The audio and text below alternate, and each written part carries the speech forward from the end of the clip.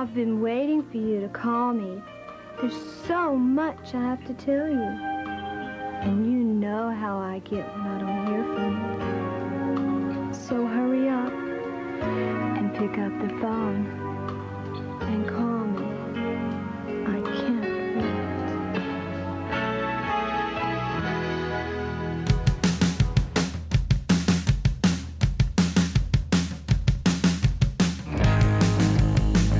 I know the rift is in your eye. What are you trying to defy? Do go on, I see the way. Why don't you see it? Why don't you see it where you are? Why don't you see it? Oh, just what you are. Welcome to the Cinematic Void Podcast. Cinematic Void is a cult film series that hosts screenings in the Los Angeles area as well as virtually. I'm your host, Jim Branscombe, and joining me as always is... Yo, it's Nick Vance, Paranoid Futures on all social media. And you can find Cinematic Void on the World Wide Web at cinematicvoid.com, as well as Facebook, Twitter, Instagram, YouTube, and all major podcast platforms. If you want to support The Void, you can consider joining our Patreon. Not only do you get cool perks, but guess what else, Jim? What's that? You make this podcast possible. That's goddamn right. Give us the 5 stars. Give us a nice review on Apple or wherever the hell you listen to shit. Spot up. It helps. So do that shit. Anyway, So, I guess we're getting more frequent with doing these podcasts again, kind of. we do so many podcasts that we don't even have time to watch movies. So we're just gonna talk about the movies rather than talk about a single movie. Yeah, it's just easier. It's like, who has time to watch a fucking movie? I mean, obviously I do, but like, it's easier to do a letterbox review than like actually talk about a fucking movie on this podcast. Like, you know how much fucking work it does or it takes to do these? Yeah. Yeah, which is why we don't fucking do it. Yes, I do. All right. So wait a minute. Aren't you supposed to ask what we're talking about today? I'm asking. I'm telling. Yeah, we're talking shit. Yeah, that's all we're doing is we're really just going to talk shit. But besides talking shit about some, I guess, things that are in the ether, the social media ether, which might not reflect the real world.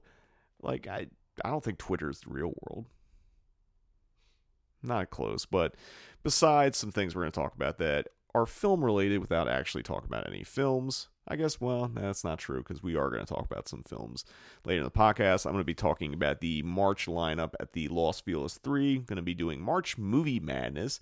And hey, guess what?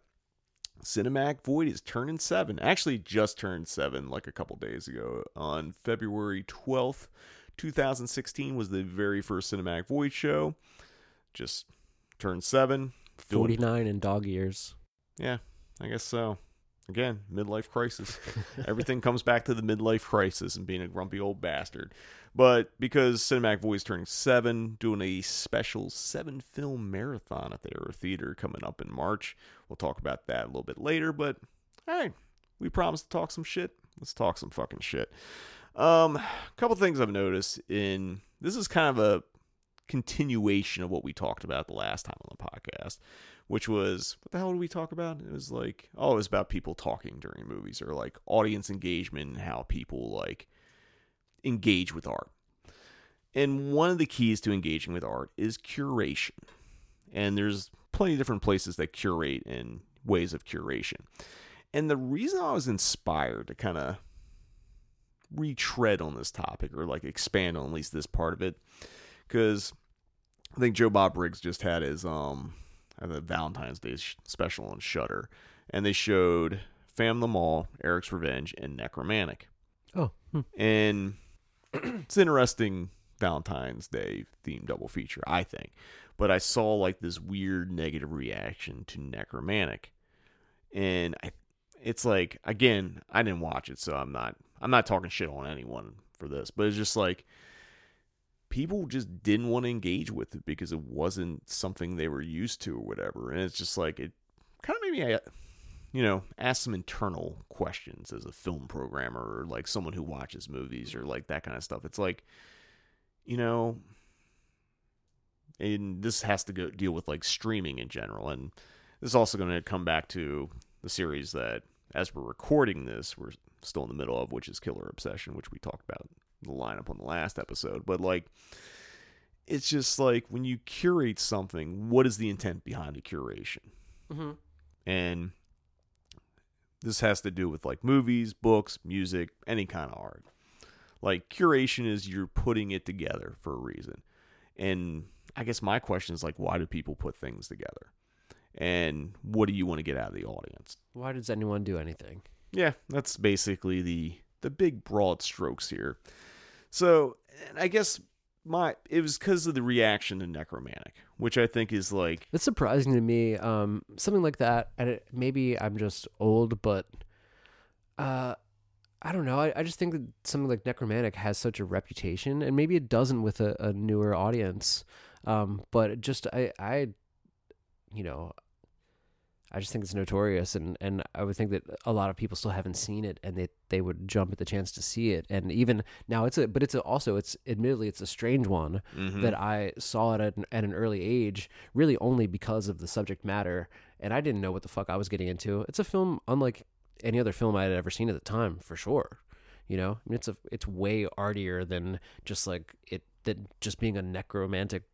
Just being a film about necrophilia. It's way more arty than that, I don't know. I'm kind of surprised that that's something that people don't really like, doesn't hit with some people, Well, I think it's like, it's also, let's just look at Joe Bob Briggs and like what he does. And again, this is not a knock against him because like they've done it before on this program because we had Darcy on like, I guess last year, something like that.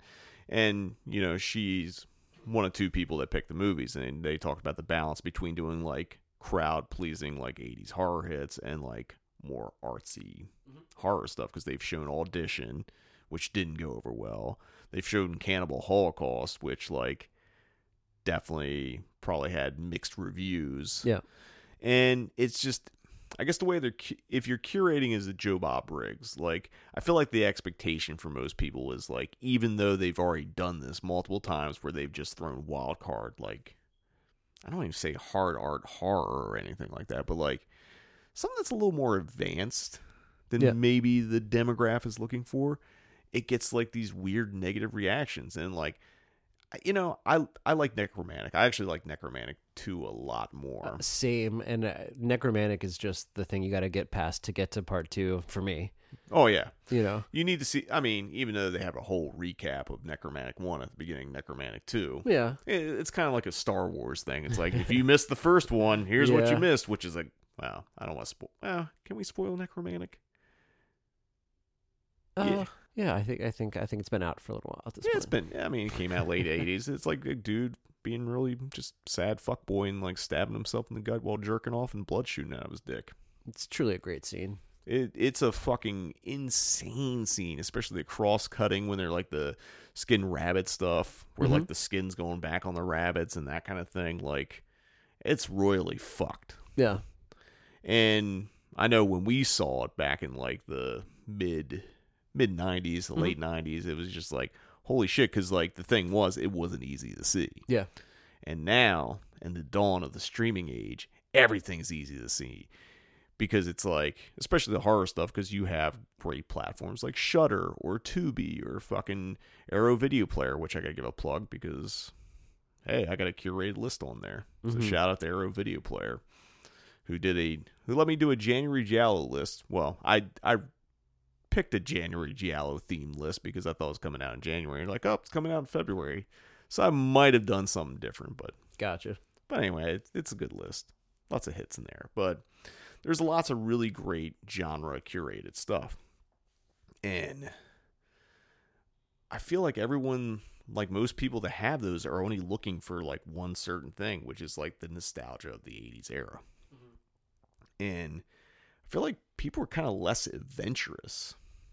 Or like, it, again, I guess it comes down to curation. And again, this is not a knock on anyone, but like, I feel like how Necromantic was set up, it was just like, I think they warned people of the violence with the rabbit stuff, like the rabbit skinning and things. And that probably a fair trigger warning in this day and age. I think they did the same for Cannibal Holocaust and whatever. And they donated some turtle, like, you know, habitat protection kind of things and stuff like that. But, like, it seems like the really taboo movies that were really fucking hard to see, and we had to go out our way, so we were, like, already fucking in. Yeah. Now that they're being presented in, like, you know, the easiest access way possible, people are just like, whatever. Makes sense. It does. No, I think a lot of the complaints that came from Necromantic was, like, people were fucking bored, which I think, like, you kind of got to set it up. It's a slow burn. Like, you know, when I do movies like that, I, you know, make sure to explain, like, hey, this is what you're getting into, but, like, stick around for that. Stick with it, because then that's where the reward is. Totally. And it's just like, you know, this is going to be my complaint against streaming in general, but it's just like the way people engage in, like, groups, you know, streaming. Because, like, when you're in a movie theater and you're watching a movie, you're not really talking to your friends. Mm-hmm. You're not really talking shit about the movie like you would at your house or whatever. Right. So when you have online discourse, like, you know, there's times where, like, that shit has made movies big. Fucking Sharknado became a huge hit because, like, all these people fucking watched it live on the Sci-Fi Channel back then. So it just, like, elevates stuff. But, like, the communal aspect of people watching and, like, throwing their 2 cents and jokes and stuff like that, I don't know. I think it works for some things, but then it's, like, it's kind of harmful for other things. And it's, like, kind of goes back to people laughing during Vertigo. Like, you're presenting something that was, like, kind of like this monumental, like, very important, fucked up movie. And then you kind of throw it out there, and people are like, whatever. This sucks. That's crazy. Yeah, and that's crazy to think about a movie where a guy's shooting blood out of his fucking dick while stabbing himself while jerking off. Yeah. How could you not love that? People didn't. And so I guess when it comes back to curation and just, like, how do you present something like that? Like, you know, I don't have the right or wrong answer, but it's well, I mean, I didn't see this particular episode of Joe Bob, but I would assume that they give plenty of context. I think I don't think he does context. I or, think or at least kind of, didn't they warn people, like, hey, this is not fucking Friday the 13th, dude. Yeah, but, like, I don't think anyone listens is the other thing. That's the other thing. It's like people just like, oh, this is going to be a fun. Isn't that why people watch Joe Bob, so they can hear him kind of give perspective, like during the breaks and the intro, that sort of thing? Like, yeah, but I feel like they want a certain thing from it. I think they just want the personality. Mm-hmm. And I kind of wonder, because of the personality, and, like, the man has done wonders for cult movies and cult cinema. I think some people just have this whole perspective that, like, the way it's curated, it's like they're expecting one thing, and when they get something else, they get mad about it, or they don't like it, or they don't want to engage with it because it's not the thing. Right. Like, also, for instance, like on the Criterion Channel, there's plenty of films where it's either the director gives you can select it so that it's like the director will be given the intro before the film, or not always the director. It can many people, you know. It could be a film critic, an actor, exactly. Yeah. But I almost always watch them. Like, yeah, like I don't really want a spoiler for sure, but, like, it's nice to hear just a little something. It's you doing the intro to a film at the show, you know. Yeah. It's fucking important, man. Just sets the tone. It sets the tone. And I guess that's what I'm getting with curation. It's like, it's one thing to pick a movie, and, like, you're picking a movie because you're championing a movie. You're picking a movie because, like, hey, I don't necessarily like this movie, but I think people should see it. Like, all the different reasons. But I just feel like there's... Do you ever show stuff that you just straight up don't like? Oh, I have. Hell yeah. And there's lots of reasons for that. It's like... But it's something that you don't like, but you still think it's important for other people to say. Yeah. It's like, you know, I think Cannibal Holocaust, and I've said this before, I think Cannibal Holocaust is one of the most important, like, cult horror, like, exploitation movies ever made. I'm never going to watch it again because, like, where I'm at personally, like, I can't hang with the animal violence. However, I still can respect what the movie is and the power behind the movie. And, like, but that's not even a movie you hate. I think it's I'd say it's a fantastic 5-star movie. Okay. Like I stand by. I still haven't seen it. I've got it right here. You never seen Cannibal Holocaust? I've never seen Cannibal The Holocaust. fuck? How? I don't know, dude. Someone just lent it to me. I'm gonna watch it soon. All right, we'll talk about it after you watch Okay, it. great. But that's what the fuck, man? How? Don't know, dude. I mean, I guess it happens. No you know? one. I mean, no one wants to watch it with me. You know, it's like it's not like, oh, let's watch this again. You know, it's just like, here, you can borrow it, dude. It's like, here, man, you want to have some brews and smoke a bowl and fucking watch Cannibal Holocaust? And I mean, everyone's that's I'm assuming that's gonna be what I'm saying though after I watch it. I'm gonna be trying to get other people to watch. Hey, do you want to come over and fucking take some bong rips and watch Cannibal Holocaust? I mean, it might take the edge off. I don't know. I guess, like, it's also in the context and, like, what people are looking for and stuff like that. But, like, you know what I'm saying? It's like, I don't like Friday the 13th. I've definitely shown Friday the 13th movies. But there's a reason behind it because, like, you know, I think it fits with whatever I'm aesthetically doing. Or because I need to make some money on this screening. So I'm definitely going to put one of those movies in there because people like these fucking movies. And then I can slide in the shit I actually like. So it's a little tit for tat for there. But there's a lot of different ways to do it. But, you know, we were talking before we did the podcast. I remember, like, this is years ago. Like high school, so it's probably 20 plus years ago. Easy now. So this is some fucking crazy, stupid double feature. So we had a mutual friend. Actually, we were in a band with him for a bit called this guy named Ozzy, Ben Osborne. But we always called him Ozzy, or he called himself Ozzy. And like, He gave himself his own nickname. I don't understand that bullshit. Like, how certain people got to have their own fucking create their own nickname and like get It's by. like when Mike Thompson tried to get people to call him Pinch. You can't make up your own nickname, bro. Yeah, I mean, I You guess can't just be Pinch now. I remember that. Yeah, that pinch did not stick. Yeah. Dude, I got fucking stuck with Chamberlain. Chamberlain. Which, I mean, it's like, oh, Jimmy Chamberlain from the Smashing Pumpkins. Like, it didn't make any fucking... It still pops into my head sometimes, and I just want to be like, yeah, well, Chamberlain. People are like, what the fuck are you Yeah. talking about? It's crazy. Yeah, so I didn't get to pick my nickname. I got saddled with that for fucking, like, Years. And You just have to be. You're just Chamberlain now. I mean, there's definitely people from back in the day to be like, yo, Chamberlain. It's like still when they see you when you go back to visit. Yeah. Fuck, dude. Hell yeah. Because that's their fucking memory. So it's like, you don't get to pick your name. Where were we going? Oh, yeah, we were talking about Ozzy. So Okay. I was like, how did we get on fucking nicknames? Fuck. Talk about fucking Mike Thompson trying to be Pinch. That's a fucking terrible nickname. What was even the purpose of the word, like, being called Pinch? Like you get pinched. oh, because when he wanted to be a cop. Okay, there it is. Well, but I think that he was, I think the Pinch nickname is like he's the criminal though in the situation. I think this is post him like not getting into the academy, and he's just like, well, I'm fucking Pinch now, you know. yeah, it's like the villain turn. Oh yeah, It's like- exactly. That was his heel turn, dude. Yeah, but like, I don't even think the Joker came up with his name as the Joker. They're like, hey, this guy looks like a fucking He Joker. just keeps making. I don't know. He's some kind of Joker or something. Yeah. It's like that guy's, he's got riddles. I guess he's the fucking Riddler or whatever. Dude, who wrote that shit? Dude? Jesus. That guy looks like a What's this- fucking penguin. It's this guy's fucking name. Is that our? That's gotta be somebody's fucking bit already. Jesus Yeah, Christ. we probably stole someone's fucking terrible comedy bit, and we're probably gonna get some hate. Whatever. Anyway, where the fuck? Okay, Ozzy. Who did he even pick his nickname after this whole long rant? I don't know. I mean, I guess if your last name is Osborne, you're Ozzy. Also, Yeah, you know. I guess that's a default.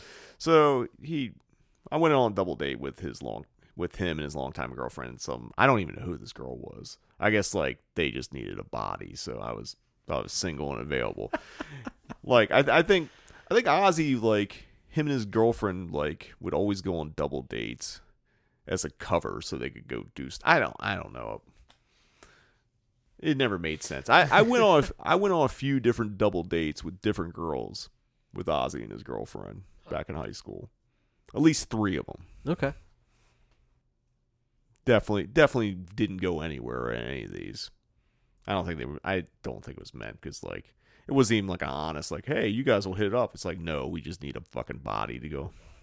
We need a body. So anyway, this is about curating for a crowd. So we went and saw Man on the Moon, the Andy Kaufman movie. Milos Forman, written by Larry Karaszewski and Scott Alexander. Before, yes, it was a good movie, but like, I don't know why that was the movie. Yeah. Like Ozzy picked it, and then like, I was on this date with this girl, and we just didn't click, and I was like, oh, that's fine, whatever. And Ozzy was like, let's go back to your house, because he wanted to go make out with his girlfriend. I guess he couldn't go back to his place or her place to make out, so they had to go to my fucking parents' house in the basement. He's like, hey man, can you put on Shogun Assassin? So this is the important thing of curation. If you're trying to have a makeup hookup night, wait, where is this? How is this related to what we're talking about? I don't know. I just want to shoehorn this story in. Is what it really gets down to. Ozzy paid me $50 to mention him in the podcast. Thanks. All right. I need the money. Look, man. He slid me a Jackson. That fucking. I don't even know what Bill Jackson's on. Slid me a. It's 100, right? No, it's 20. Is it 20? Like I'll say it wrong. What is that? Like a 250? None of this is in the podcast. No, it's all in the podcast. Ain't no way I'm admitting to the fucking film going public that I don't know which man is on the bill. I mean, which man is on the greenback? I have no clue. That dude. will explain Who some. fucking cares? Who ever cared? Well, you were doing fucking count money when you're an assistant manager. I'd hope you know what you. I know what number it says on it, yo. I don't fucking know what man is on it. That's a fair point. No one liked Andrew Jackson anyway. Yeah. So anyway, whose man's is this? So what for this whole story that has no purpose to what we're talking about at this point? I guess I was trying to make a correlation through that fucking. Ozzy should have warned the girl about what film we're gonna watch first. Gonna watch first. I actually advised, like, are you sure you want to put on Shogun Assassin? Mm-hmm. I mean, it's not even like the most vile movie I owned or anything, but it's like it's probably boring to that girl. Well, it wasn't boring. She didn't like violence. Yeah. Like, she left and went into Ozzy's car and smoked weed because she was this is your date. Yeah, this is my date, because she was so traumatized. And then I guess it ruined out Ben and his girlfriend's makeout session because his girlfriends got mad at him. It's like, why'd you put on that movie? I mean, she's right, but she should expect that from Ozzy. Yeah, really. So, long story short is, like, you got to think about how you curate stuff. Yeah. Maybe not put on Shogun Assassin. Even at home. Think about even to your friends. Just be normal. Well, yeah, that's the thing. It's like, you know, when I have like a group of people over, I don't put on like a Serbian film. You know, it's like just know your audience or whatever. It's like, bro, let me show you some sick shit. Yeah, literally. I mean, if you want people to leave your house, maybe you put on a Serbian film. Like when you want to like clear motherfuckers out at the end of the night, it's like just not leaving. It's like, hey, I'm gonna throw this on. You're welcome to hang out. I mean that's curation too. When you want to clear out your fucking house, you just put everything has a purpose. Exactly. So anything. If you want the girl to go cry and smoke weed in the car, throw on Shogun Assassin. Just there's a formula to these things. But yeah, so that's the formula. It's like you got to think of what you curate. You got to think about what you're showing, and you got to be prepared to like give context. And sometimes you misfire. Like I've definitely misfired on context, you know, or like I think I'm giving context and it doesn't quite click. Which kind of brings me to Tightrope, which I just screened. Like I got over 100 people for it, which was higher expectations than I had for a Clint Eastwood joint, you know. Nice. And I think I really like Tightrope. I think it's just sleazy. I think it's a different side of Clint. The audience watched it and like, I think they were just stunned by it. Because, like, the whole fucking thing, you know, promoting it was, like, the fucking oiled up shot of Clint Eastwood's ass. When it hit the screen, it starts to, like, it's a camera move. It's just, like, it's like just panning, or no, it might be my whatever camera moves. We'll just say panning. It's panning along. You see this fucking ass in close up, like filling the whole frame. And it's like, oh, is that the woman's ass or something? And then you just see it's Clint. Hell It's yeah. a continuous shot. And I think people were just like, oh my God. It's great ass. It's great ass. I mean, the movie, I think because it's Clint Eastwood and people have a certain expectation, it's either like spaghetti western, Man with No Name, Clint Eastwood, or Dirty Harry.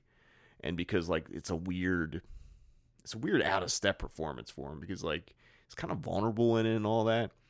And like I thought it sold it pretty well. Audience kind of didn't react or anything to it, but it also might be because it's just like, how do you prepare someone for like Clint Eastwood doing basically his version of Cruising? Mm-hmm. You really can't, because it's something you have to see. Yeah. Did you frame it as such? I mean, No. is that kind of saying too much? I did mention it was like, it's a sleazy movie. I did say it's like Clint making basically American Giallo. Mm-hmm. And I was like, he probably not intentionally. It wasn't like he's like sat down and watched like Dario Argento or Sergio Martino. It was like, yep. I mean, he's not the credited director, but he sure as shit directed the movie. Okay.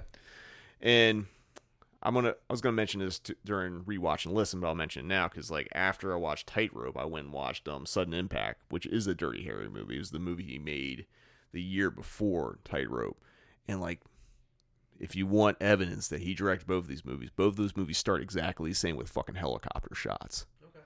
Like, starts like these wide helicopter shots that zooms into the town. Both movies has Clint Eastwood getting dogs. Getting dogs? Yeah, like he gets a pet dog. Just retrieving dogs? Yeah, because he picks up stray dogs in like Tightrope, and then like he gets a dog in fucking Sudden Impact. Yeah. So it's I don't know what he was on. He's like, well, doing a movie. It just shows you have compassion. You just go and pick up stray dogs or whatever.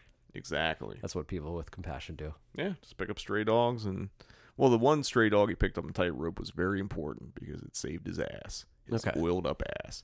But anyway, so curation and all that. And we've done programming episodes, and what I'm basically getting at is like whether you're doing an online screening, you're doing like a screening at your house, or you're presenting a movie in a movie theater, you do have to put some thought into what you're showing and what's behind it. Because I know there's a lot of people that just like do shotgun programming where they just load up, fire it against the wall, and like, this is what we're fucking showing. And like sometimes that works, but then sometimes it's just like a mixed match of like stuff. And like you get weird double features or like things that just don't gel. And it's like, what is your purpose other than like, do you just want to show this movie? And sometimes that's fine too. Mm-hmm. But I just feel like in this day and age, it's like, it's kind of important to like give context to what you're curating. Did you see that Narrowhead is playing at Brain Dead, and they're screening Grandma's Boy in conjunction with the show? Why? I mean, I don't know, but it's like the coolest show and screening this year, as far as I'm concerned. I mean, I wish I knew about it. It's actually the funny not funny thing is Monday. It's the 20th. Yeah, it's Night Game. Yeah. And you're pretty damn excited about Night Game, so I'm pretty excited. Night Game, that's selling well too. So yeah, it's great.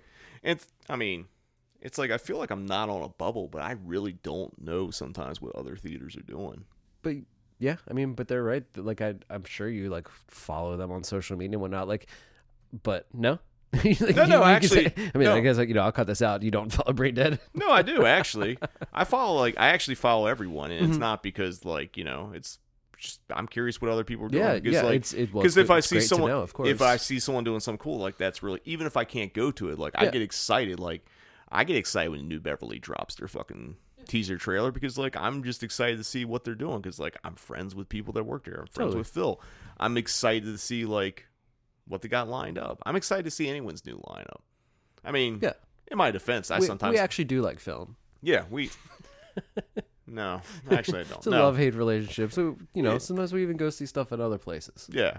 But like I also feel like the way social media is, especially now, it's like I see just mostly fucking bullshit and people complaining, and instead of seeing what cool shit people are actually showing or doing. Yeah. Which brings me to this next thing. The, Now, the internet is just generally cynical. You know what I mean? People don't. It's not cool to say you like things. no, not at all. And it's kind of weird because like I'd rather, I've tried my best to curate the things I see. Again, using the word curate, it's like I want to like the things I want to curate that I want to see is like people like what's everyone doing, because like I want to see what people are doing in town, what cool shit they're showing. I want to see what my friends who are programmers across the country are showing.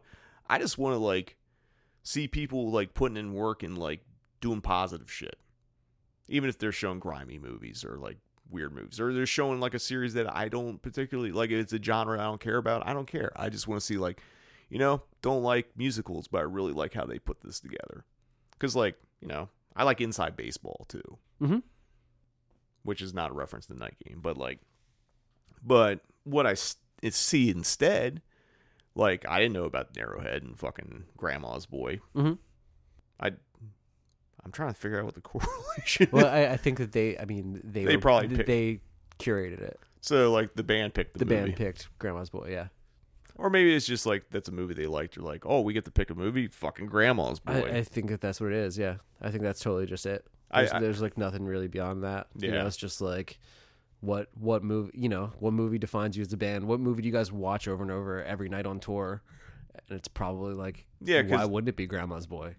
That's a valid point. And like that's a different style of curation, because like when I think of curation, there's a lot of thought in what I'm doing. And sometimes when you ask someone like, hey, just pick a movie you want to show with if you're a band or whatever, it's like has probably not even a reflection of like what the band is. Yeah. Like I'm sure there's bands that like really, really think about it, like we're going to show this fucking David Lynch movie. Yeah. No, as a band, I would hope that you're either showing if you're showing Grandma's Boy, you're showing Freddy Got Fingered. This is your options. The only two options. But getting back to like, I never saw this from Brain Dead, and I do follow them, is because the algorithm is fucked. So instead, what I see is bullshit that has happened. I mean, it's been going on for a few years, but it seems to be like peaking again. And it peaks every few months, but it seems like it's more and more, which is sex in films and television.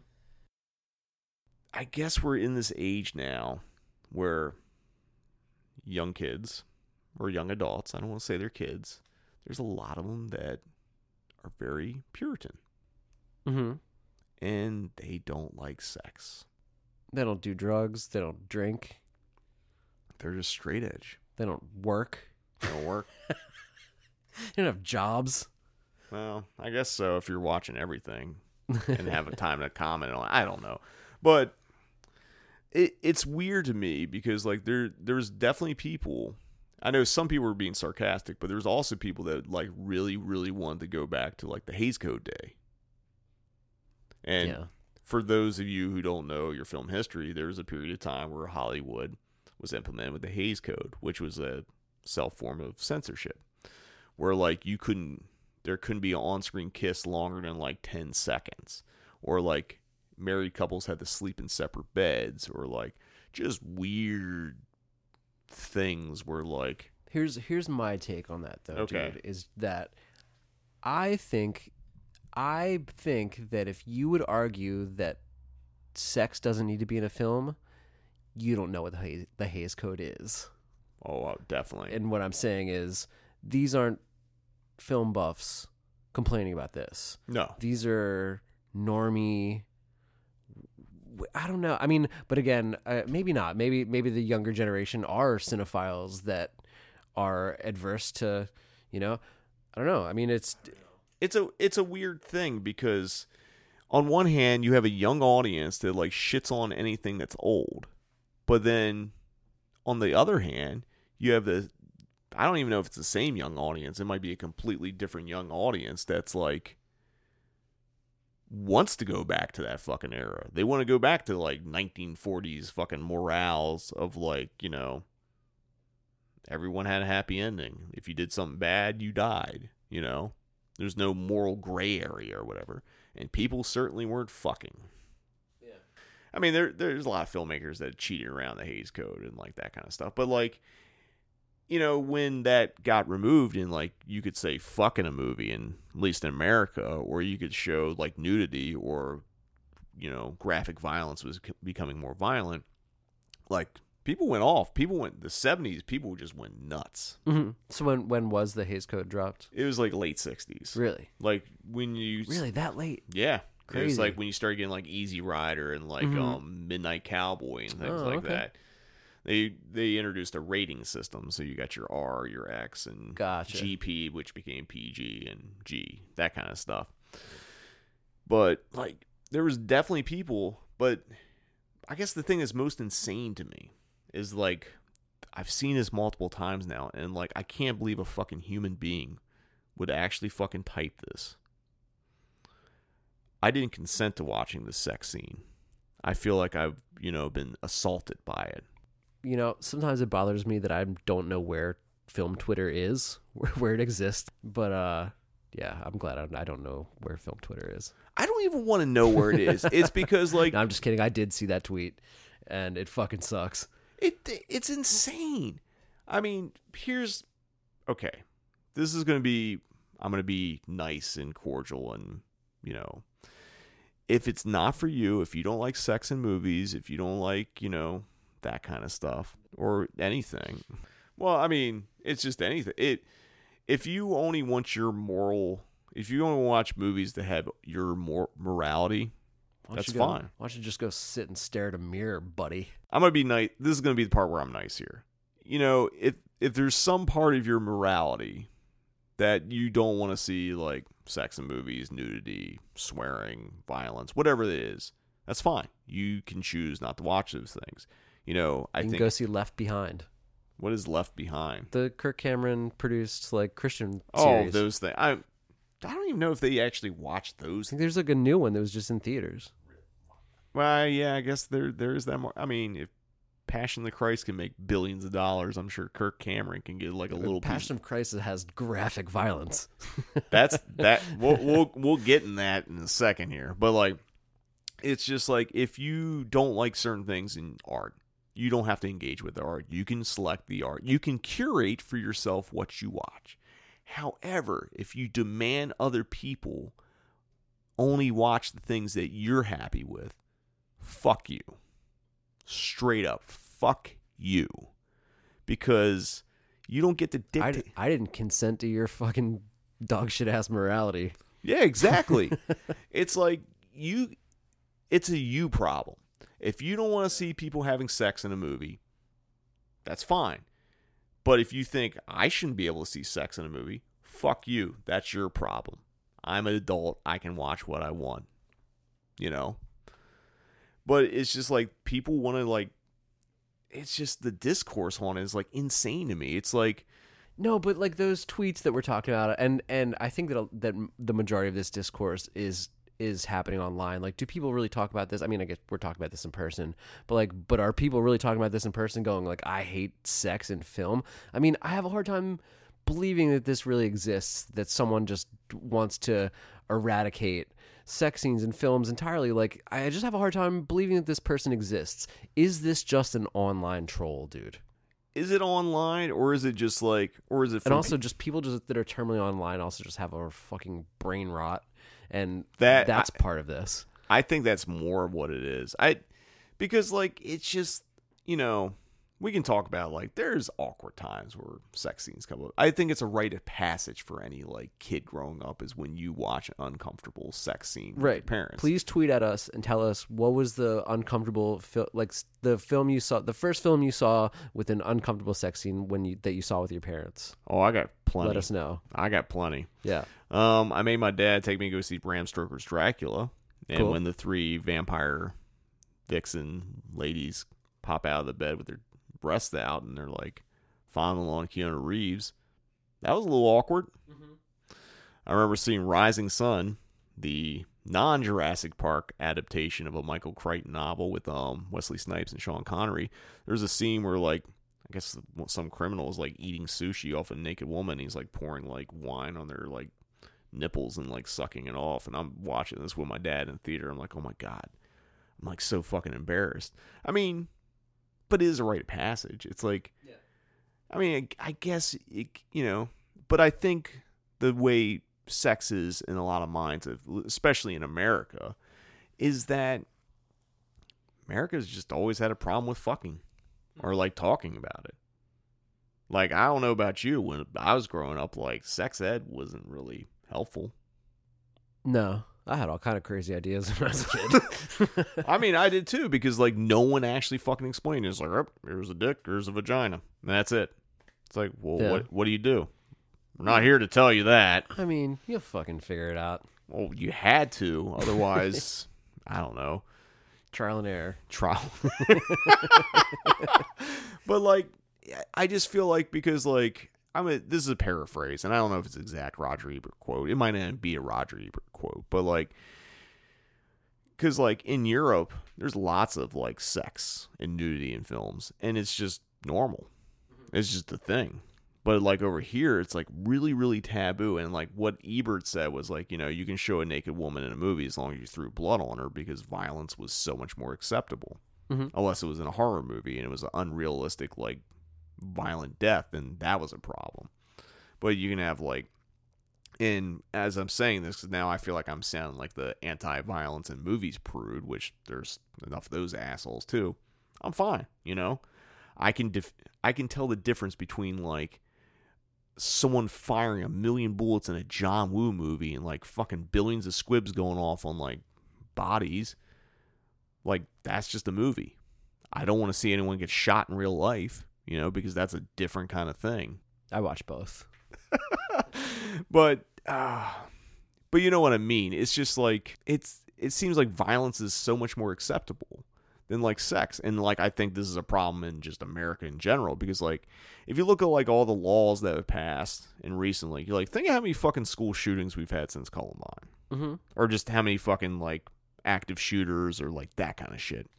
And really nothing's kind of changed.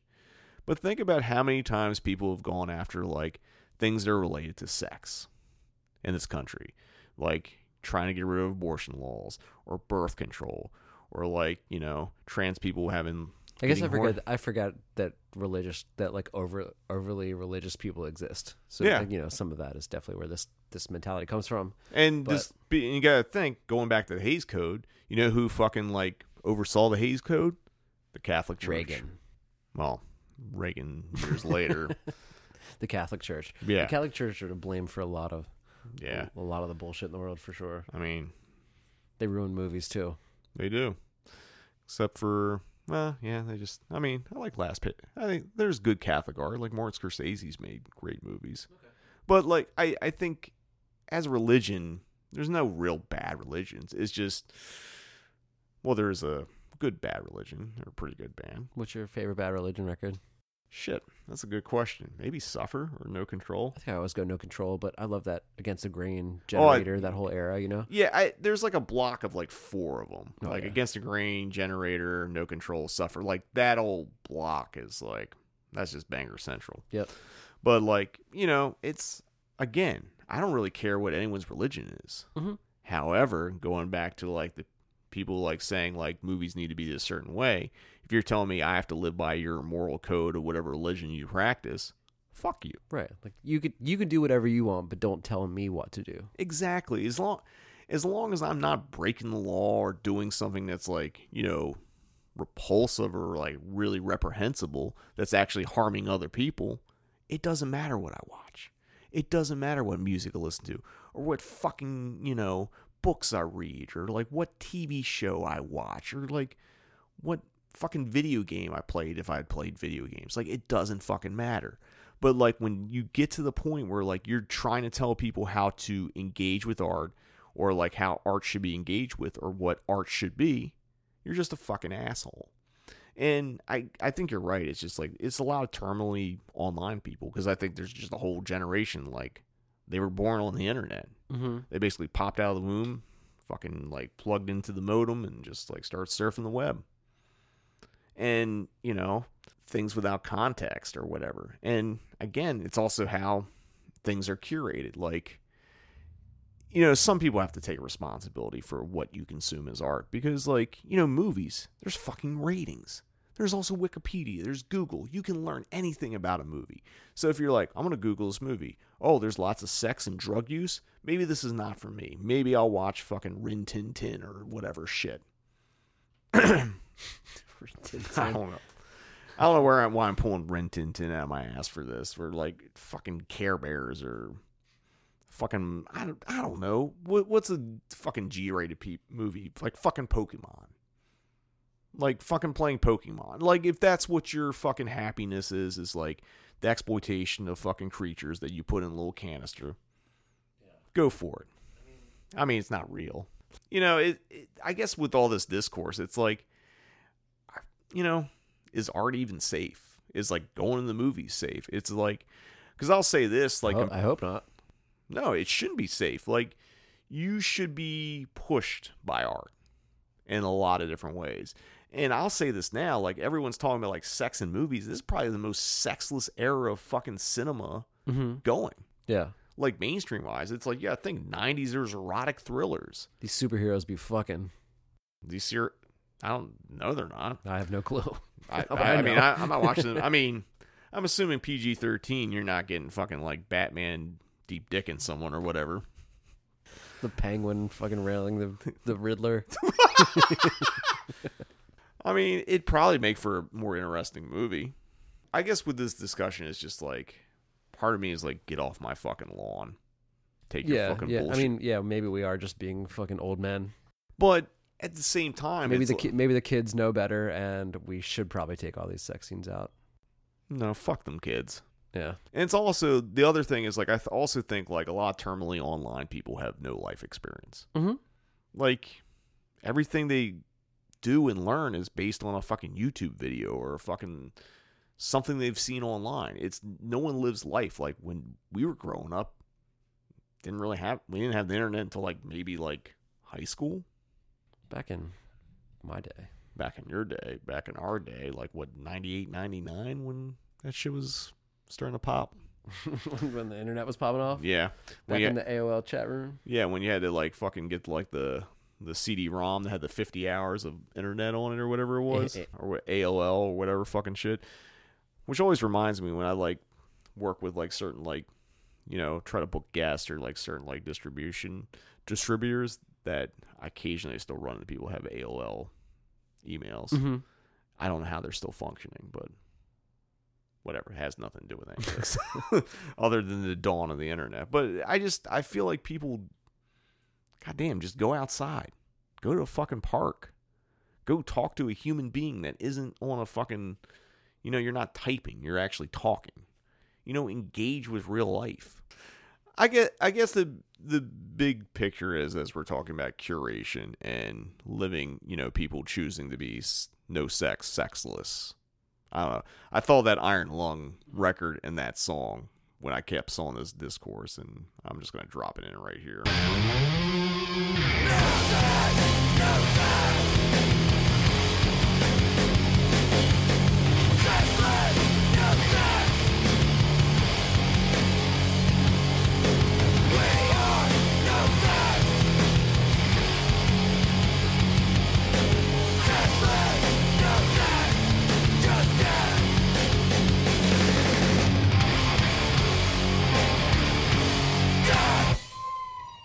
Yeah, so that's Iron Lung. But I don't know, it's just like I feel like it's self-oppression, really. It's like, you know, it's fine if you don't want to watch this stuff, but also, again, don't expect everyone else to live up to your morality. Don't be Tipper Gore. Don't be the PMRC. Don't be the religious right.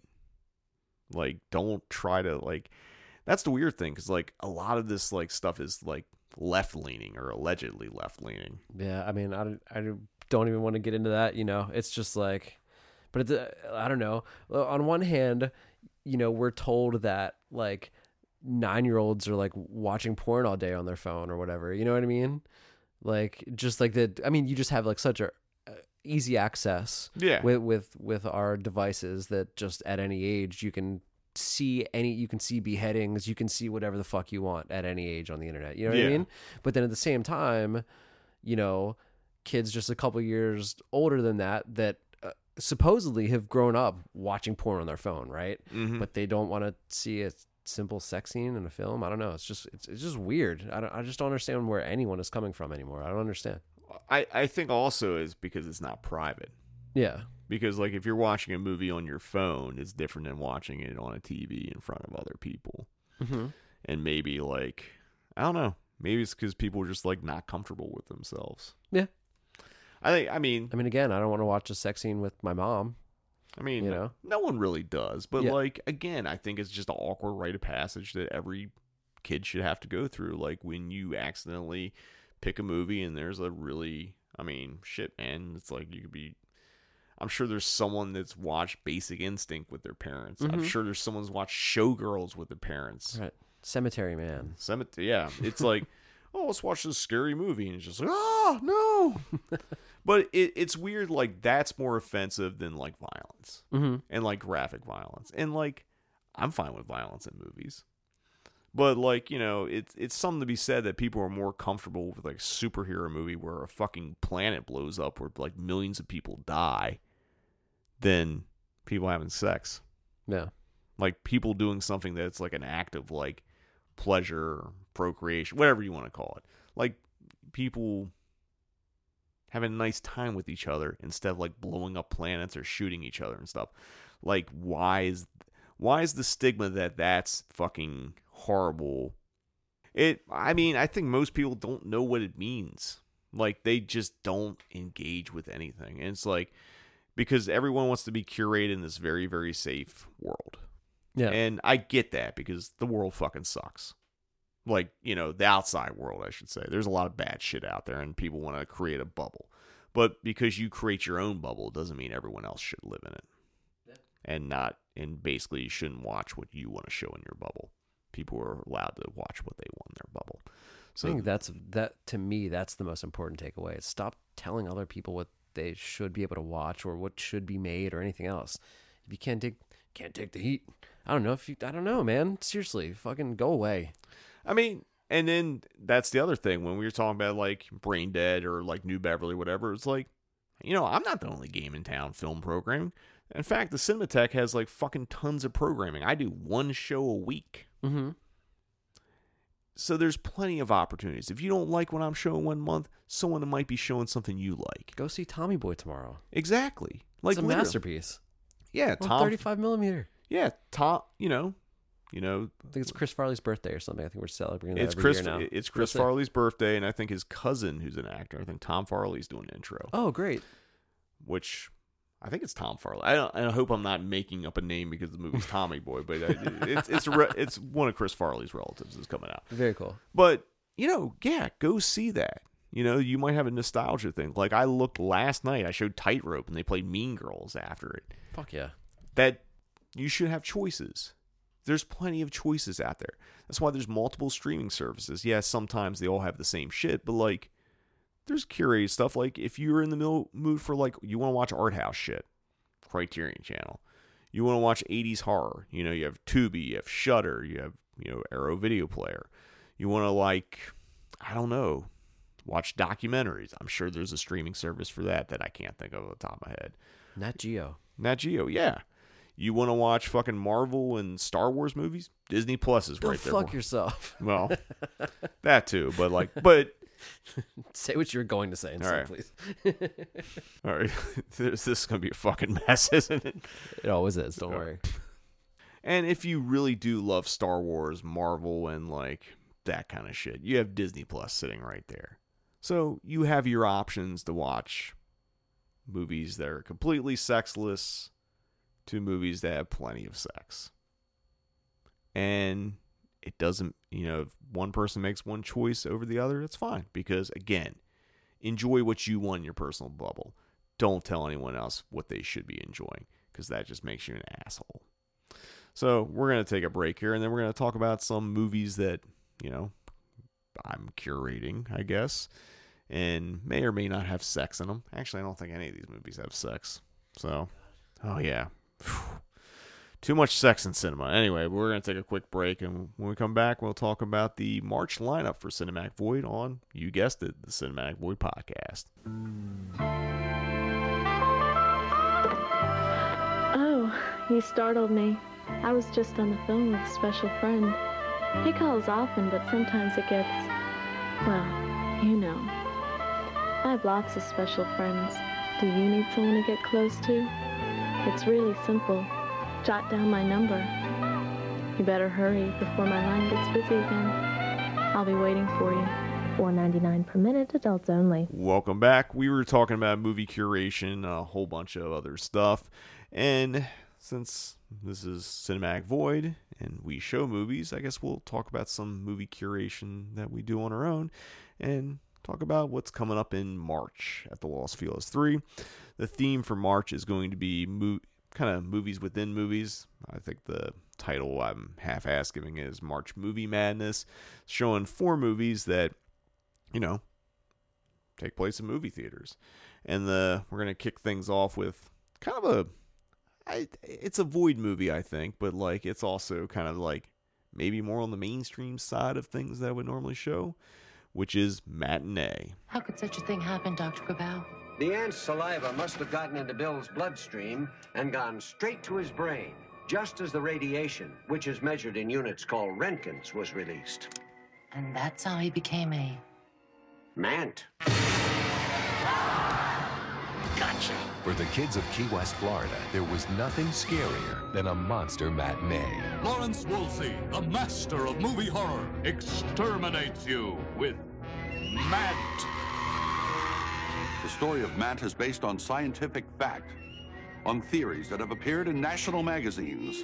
But in the fall of 1962, a series of offensive missile sites is now in preparation on the island of Cuba. they got the biggest scare of all. They're gonna bomb us? The country is on red alert. And what a perfect time to open a new horror movie. That'd be the best show to take a girl to. The whole world's gonna blow up anyway, so we should just do whatever we want. You know, last guy she went out with in reform school? He did teach me a lot. What about? About my body. Think if the bomb were about to fall, she'd do it with me? Wait till you see the feelers on this thing. 1, 2, 3, 4. Some of it's stage lighting, some of it's magic show stuff. But the big studios, none of them have anything like it. You never, ever turn one above 6. This is it! From Joe Dante, director of Gremlins. You see what he's putting back? The showmanship. The bombs are falling! You think this is some kind of picnic for me? I'm still concerned about that bomb thing. Little question of taste. No, but your younger patrons, you could have some seat wetness. John Goodman, I love this business. Matinee. Man, I've seen this twice. Now, you've seen Matinee, right? I've never seen Matinee. I'm aware that it's like John Goodman and that Joe Dante directed it, but I really don't know too much about it otherwise. It's a fucking great movie. It's like, you know, kind of it's set during the Cold War, and like John Goodman plays kind of like a William Castle type guy, and he's basically, you know, he's got gimmick movies, like gimmick horror movies, and like he's got this new movie he's like promoting that just so happens to be being screened during the Cuban Missile Crisis, where everyone thinks like we're about to go to war with Russia, kind of stuff. So it's like it's got that in the background. It's like it's a really great movie. Like, sincerely great, nice little throwback to, like, that era. John Goodman's terrific in it. Cool. And because of this Joe Dante movie, you get Dick Miller in there as well as Robert Picardo, who's he's the main werewolf in The Howling. John Sayles, who wrote The Howling, Piranha, has a little cameo in it. And Kathy Moriarty, who is and Raging Bull's also in it. So, and for this screening, I should mention all these are going to be on 35 millimeter. Joe Dante's actually coming out and doing a Q&A for Matinee, so cool. I've met Joe a few times. I've never done a Q&A with him, so I'm really excited. Nice. So that's going to be week 1 of March Movie Madness. For week 2, showing a movie that a lot of people like, and it's been requested over the years and kind of just made sense for this series. However, I'm going to put an asterisk here, because currently, as we're recording this, we're still trying to figure out who's got theatrical rights. We know who put out the Blu-ray. Don't know who's got theatrical. And I'm hoping, and I think this will be worked out, so I feel okay, but I'm going to put up an asterisk of when this podcast comes out and this is not the movie playing, you know why, because we didn't clear rights. But hopefully for week 2, we are showing Popcorn.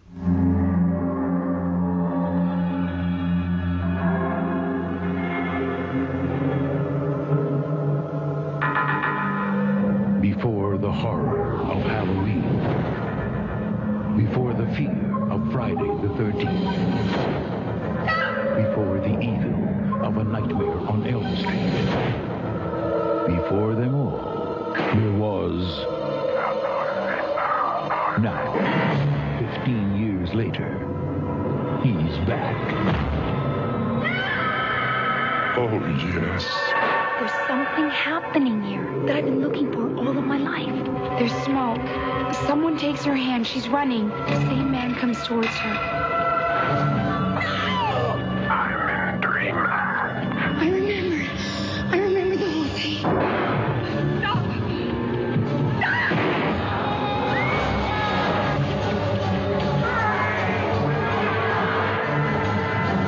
Are you ready?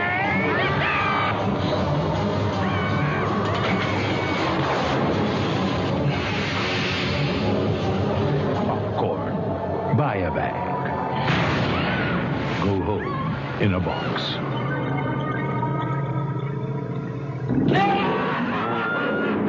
Now, Popcorn is a really kind of interesting production. It was started as a movie directed by Alan Ormsby, who worked with Bob Clark a lot. Bob Clark, who did Black Christmas stuff.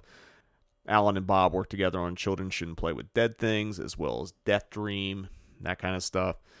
And for some reason, Alan got fired during the production, and Mark Harrier took over as director. Mark was one of the stars of the movie Porky's, directed by Bob Clark. But then there's been rumors, which have kind of been sort of confirmed, that some of it was directed by Bob Clark, although he goes uncredited on the movie. The movie stars Jill Schoelen, who was in The Stepfather. Dee Wallace, who was in Joe Dante's The Howling, also is in it. Jill's actually going to come out for this screening.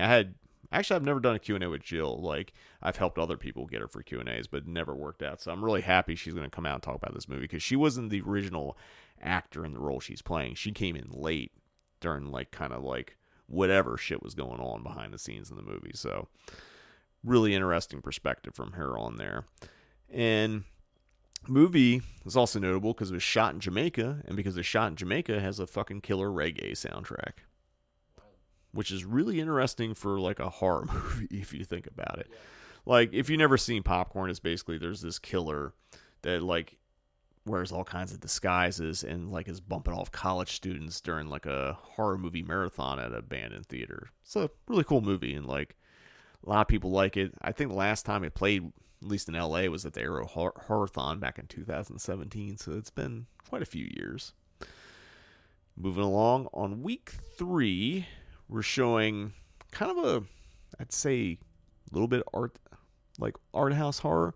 It's from director Biggest Luna. It is Anguish. Mrs. Pressman had high hopes for her son, John. John is your best boy, isn't he, Mother? Yes, John. You're my best boy and the best surgeon in town.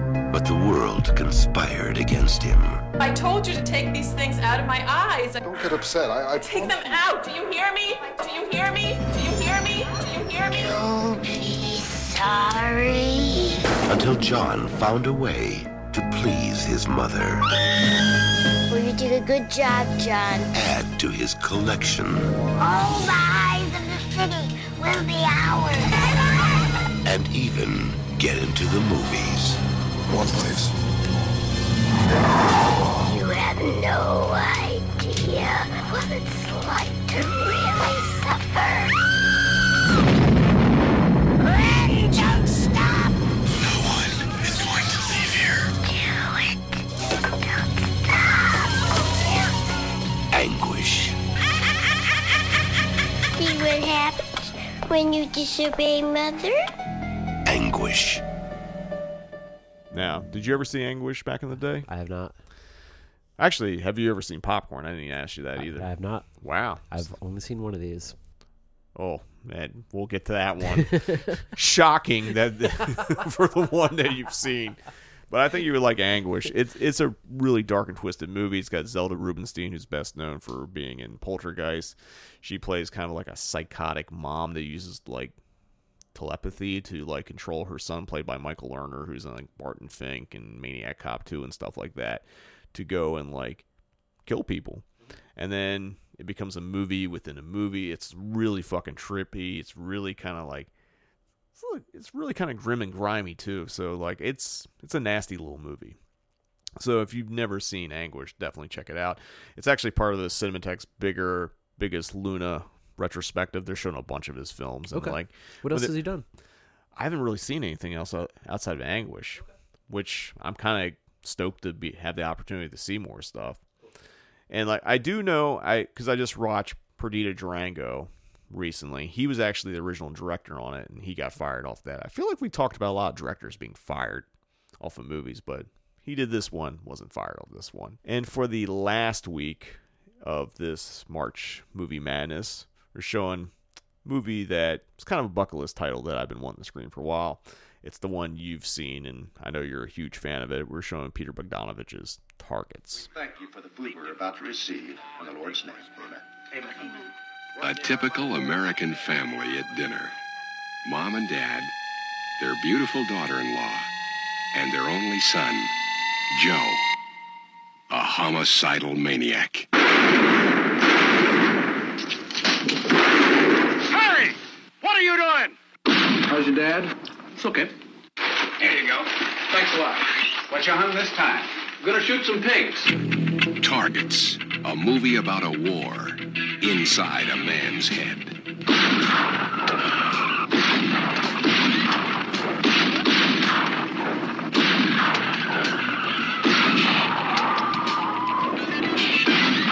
Hey, what are you doing?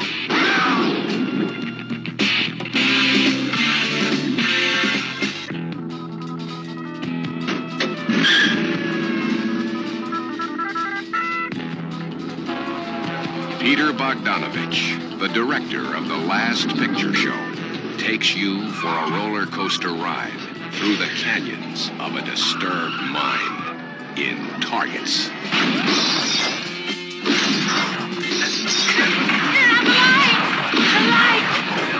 Stay in there, get down! Oh, there's somebody shooting out here! From the window! Roll your window down! There's a sniper in here!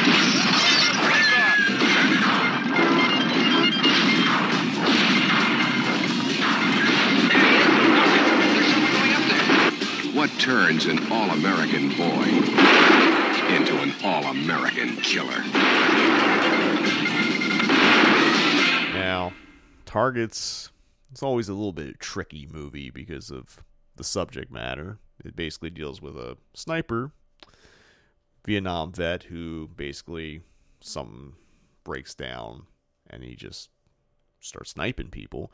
And also at the same time, there's a kind of a drive-in movie thing where like a retiring horror star is giving one last hurrah, and that's played by Boris Karloff, and probably his, I don't want to say his best performance, but definitely like in career for Karloff is definitely top tier, and it's definitely like him kind of playing off like the movies he has, being Frankenstein's monster, The Mummy, that kind of stuff.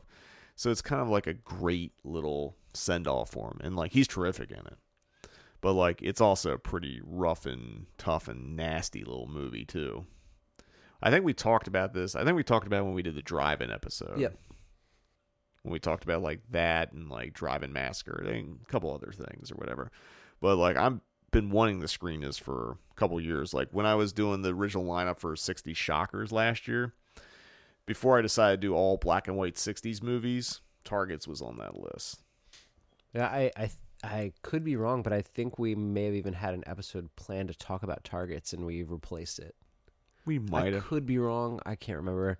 Like I feel like I don't know. This off topic, but yeah, I feel like I maybe just watched it on my own, but like I never watched it for the podcast in particular. I feel like I would remember that. Yeah, so I don't think we actually like talked about it. No, we basically just kind of mentioned it in passing. Yeah. But anyway. But either way, I would like to talk about Targets a little more in depth because like it's a heavy movie and there's like a lot. I mean, it's still fucking relevant, and it came out in 1968. It might be more relevant now, which is the way of the world, but that's going to be the March lineup at the Los Feliz 3. However, there is another Cinematic Void show. It's going to be on March 11th down at the Aero Theater in beautiful Santa Monica. And it's going to be a little tricky to talk about this one because, well, I'm not going to tell you what I'm playing, but it's a marathon. It's called Seven Deadly Sins. Sin spelled C-I-N-S, because Cinematic Void Sins, whatever, very punny. And basically, Cinematic Void turned 7 this year. We said that earlier in the episode. So I originally really wanted to do for the 5-year anniversary, I wanted to do a 5-film marathon and kind of play some of the hits from the past. And didn't get a chance to do it in 5-year anniversary. 6-year anniversary was still kind of getting her bearings, So this year, I just kind of mentioned to Cinematheque, this is what I like to do. And they're like, yeah, you can do it. So 7 films, all 35 millimeter, all have played Cinematic Void previously, 2 of which didn't play on film when they originally played. How do I talk about this without spoiling anything? Because I don't want to spoil it. But I'll say a couple things. There's 1 Italian language print in there. There's 2 movies that are scope. There's, I don't know, it's a good variety. It's not all horror. It's not all one genre. It's kind of all over the place. It's kind of, it's quintessential Cinematic Void. And I'd say, I think everything... How many sex comedies we got? 1. How many... No, that's cool. Got 1. Right on. I mean, there's 1 sex comedy. There's 1 Italian language print. There is, I think, 2... So 2 on scope, but that's not either of those 2. No. Okay. So that's different. I kind of want to do a contest to see how close someone can come to try to figure out this lineup. Yeah. Like, at least there's some clues. Like, yeah. But plus it's things you've already screened. So yeah. There's a limited choice. Well, there's 300 different movies they could choose from. But to be fair, everything was within the first 5 years. And there's a couple from... I wasn't being conscious. I was like, there's a couple things that went into this. And we can talk about this because, again, this is curation. It's like, how do you summarize 7 years? And because you still have to have a budget, because you can't fly in or ship in a bunch of prints for this because it gets way too expensive. So you have to use a mix of studio, local pickups, which you'll be picking up. Actually, you might be helping project this. Yep. Good chance. So I wanted to do a good mix of basically everything. Actually, I'll give you 1 clue. There are no Giallo films in this. And the reason being is because we just wrapped January Giallo. Yep.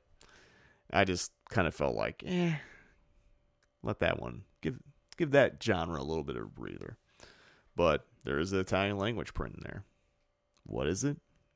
You're going to have to show up and find out. So that's what's happening with Cinematic Void in March. We're going to take another quick break here. I feel like we talked less about the actual lineup of things we're actually doing and talked more about just dumb shit this episode. Hell yeah. Well, that's fine. But that wraps up what's coming up in the Void in March. We're going to take one last commercial break, but when we return, it's going to be Read, Watch, and Listen here on the Cinematic Void Podcast. Let's all go to the lobby. Let's all go to the lobby. Let's all go to the lobby to get ourselves a treat. Delicious things to eat. The popcorn can't be beat. The sparkling drinks are just dandy. The chocolate bars and the candy. So let's all go to the lobby to get ourselves a treat. Let's all go to the lobby to get ourselves a treat. Welcome back. It's now time for on the Cinematic Void Podcast, where we talk about all the things we've been reading, watching, and or listening to since the last time we recorded a podcast. Nick, why don't you tell us what you've been reading, watching, and or listening to? All right. I've been listening to that new Narrowhead record that came out maybe a Friday or 2 ago called Moments of Clarity. And it's grungy, grungy emo, whatever, like that sound. We've been talking about it. But yeah, that's been waiting for that thing to drop now for a while. They've had a couple songs out, and I think it's really sick. I actually, come to think of it, I don't actually know anything about Narrowhead.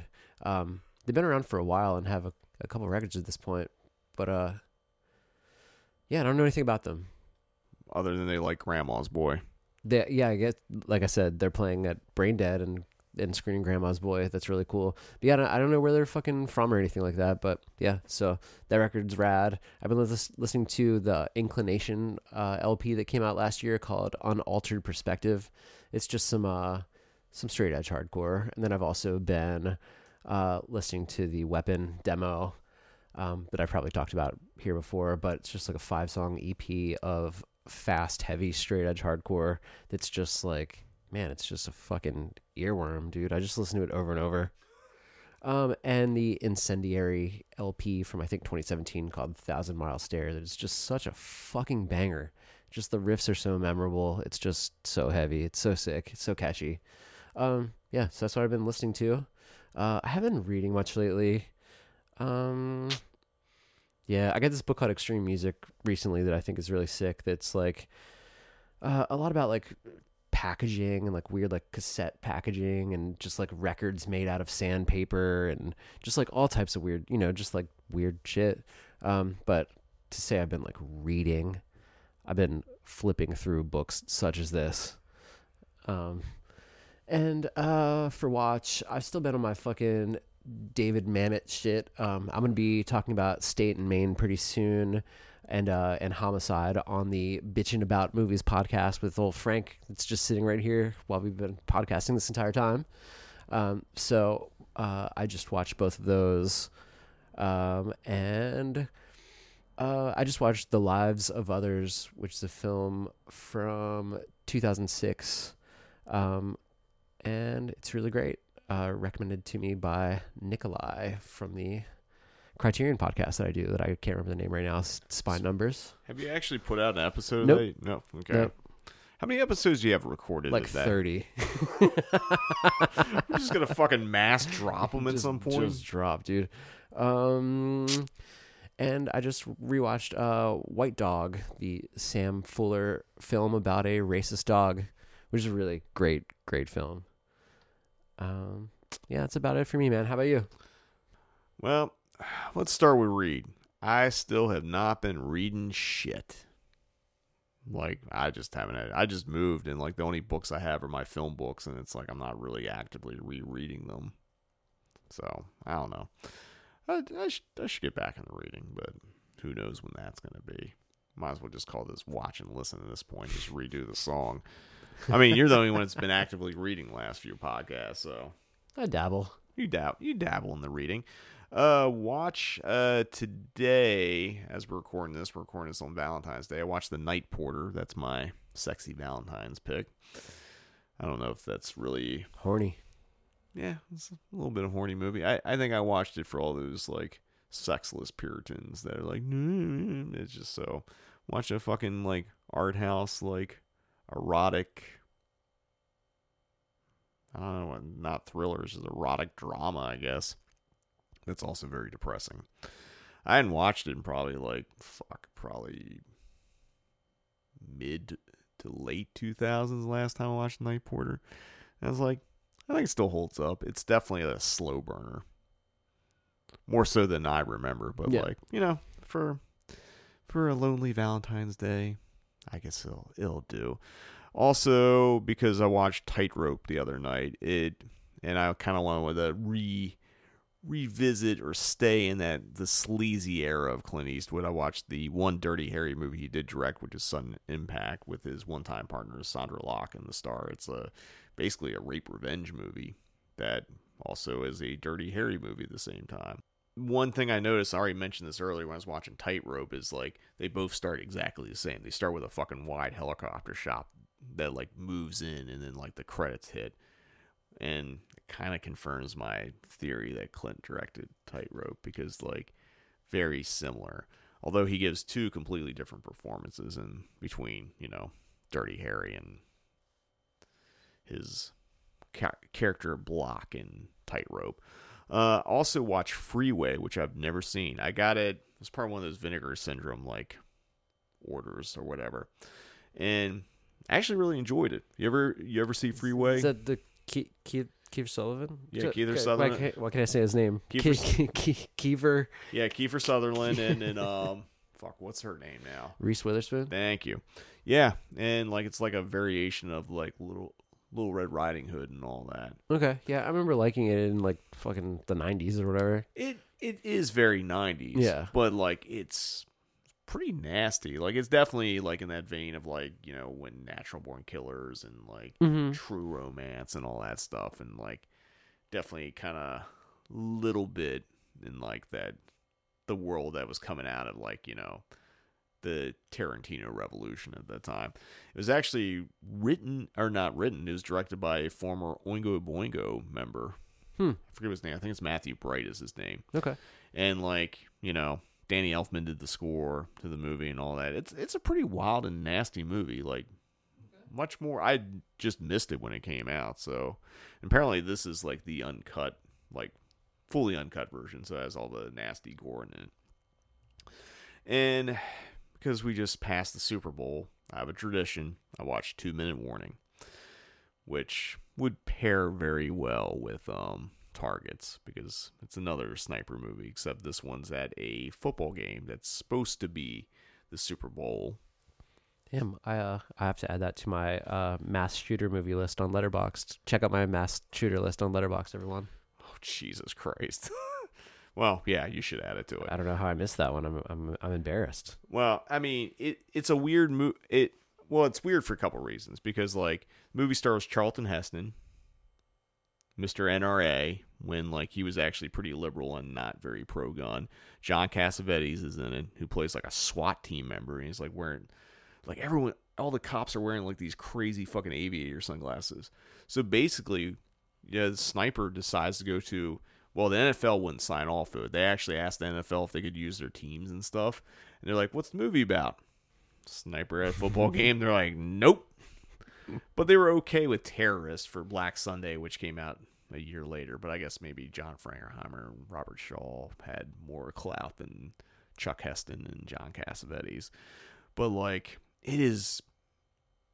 it's like kind of in the same vein of like it's considered one of the Universal disaster movies, like Earthquake or stuff, but it's closer to Roller Coaster, except like, not to spoil it, but like it goes off the hinges in a way that like I still can't believe like that's where the movie went. Yeah, it gets fucking wild, and it's like there's no way in fuck this movie would ever be made ever again. So much so that a few years later, when it went to go play NBC TV, NBC's like, yeah, we can't have this be the movie.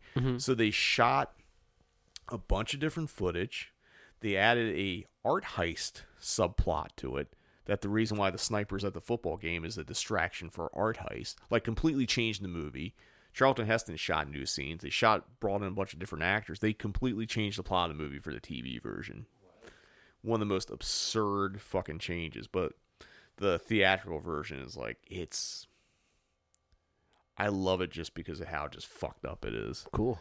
Like, one of these years, someone's gonna let me show this on the Super Bowl Sunday.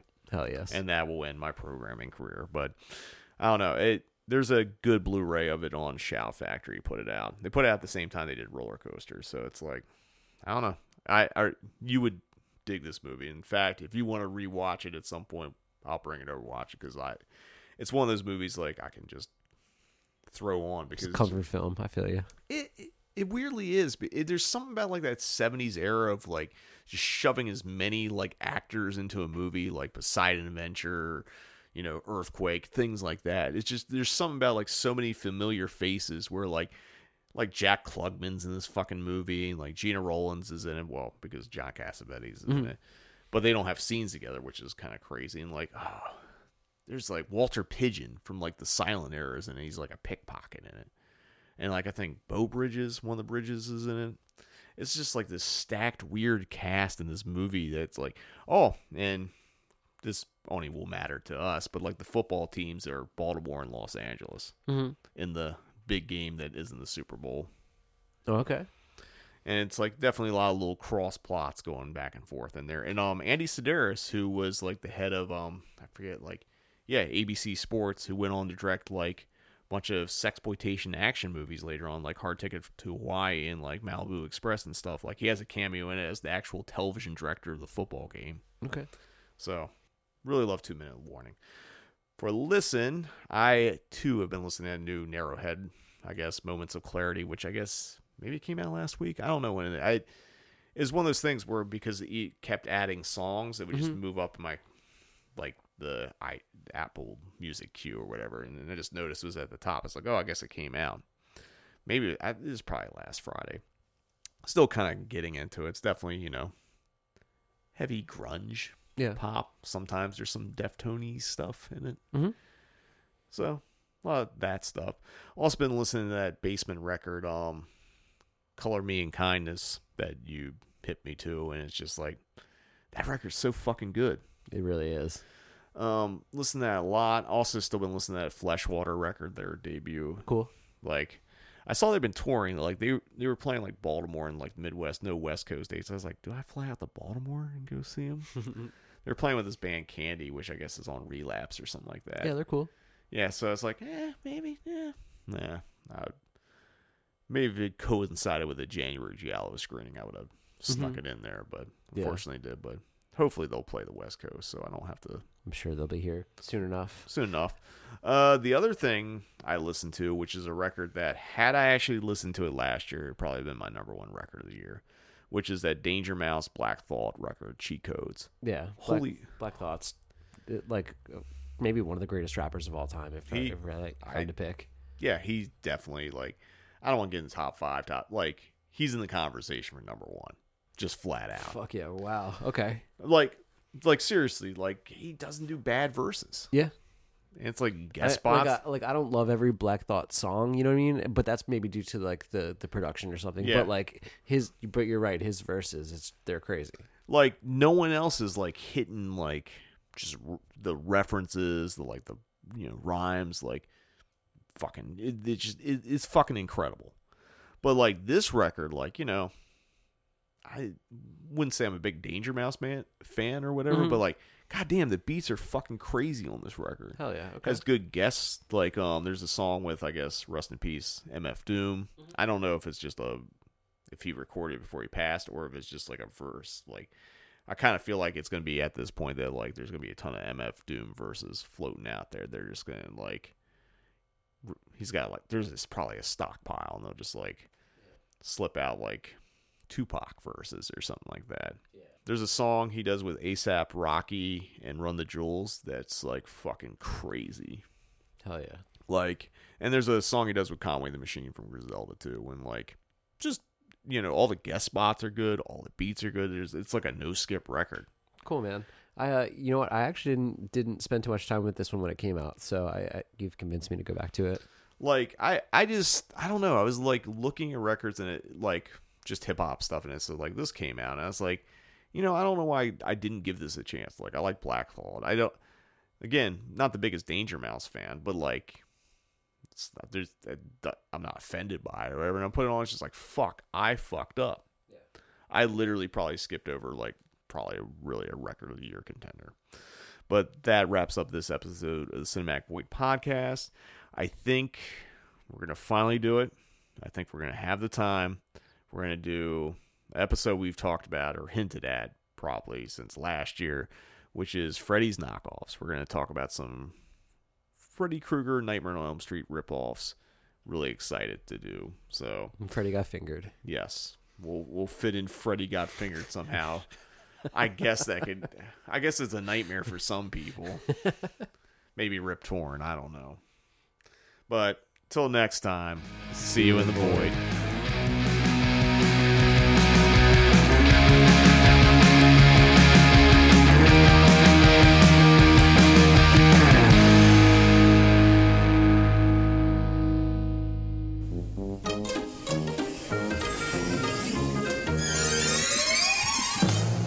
Ladies and gentlemen, your attention please. C.T. Cobb and the following messages. Cobb Theaters welcomes your suggestions. Our primary concern is your comfort and enjoyment. Thanks for not smoking. It's the law. There's still time to visit our snack bar for popcorn, snacks, ice-cold Coca-Cola, and Diet Coke. Try the Cobster. jumbo popcorn, and 64-ounce Coke. Please deposit litter in trash receptacles as you exit the auditorium. The perfect gift for any occasion, gift certificates are available at the box office. Please don't talk during the movie. Thanks for visiting with us. Buckle up and drive safely. See you next week. And now, sit back, relax, and enjoy the show.